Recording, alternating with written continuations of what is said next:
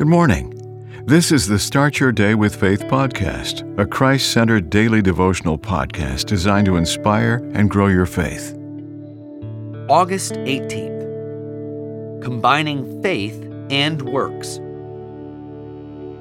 A Sunday school class was studying the story of Jesus healing the blind man, John 9. The class leader opined that the healing is among the most powerful miracles of Jesus because it affected the lives of the blind man and the people around him. He drew attention to verse 25. "One thing I know, I was blind, now I see." The class zeroed in on obedience and works. For the blind man to get healed, he needed to wash in the pool of Siloam. He initially believed Jesus, but didn't stop there. He also obeyed Christ's command.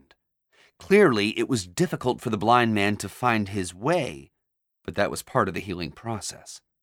Herein lies a truism. Faith in God is tied to obedience to Him. Similarly, faith and works go together. Besides, physical healing and spiritual healing are equally important. We'll do well to A, strive to obey the commandments of God. B, remind ourselves that man is justified by works and not by faith only. James 2:24. And C, consider the saying, trust and obey. And sing or hum the hymn, "Amazing grace, how sweet the sound that saved a wretch like me.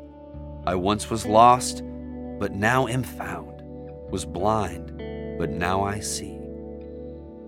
Amen. The Start Your Day with Faith podcast is a Christ-centered daily devotional podcast written by Dr. James Panford Arthur, a published author of several devotional books. Subscribe to this podcast on your favorite podcast platform, and please share what you've heard today on social media. Start your day with faith. Copyright 2023.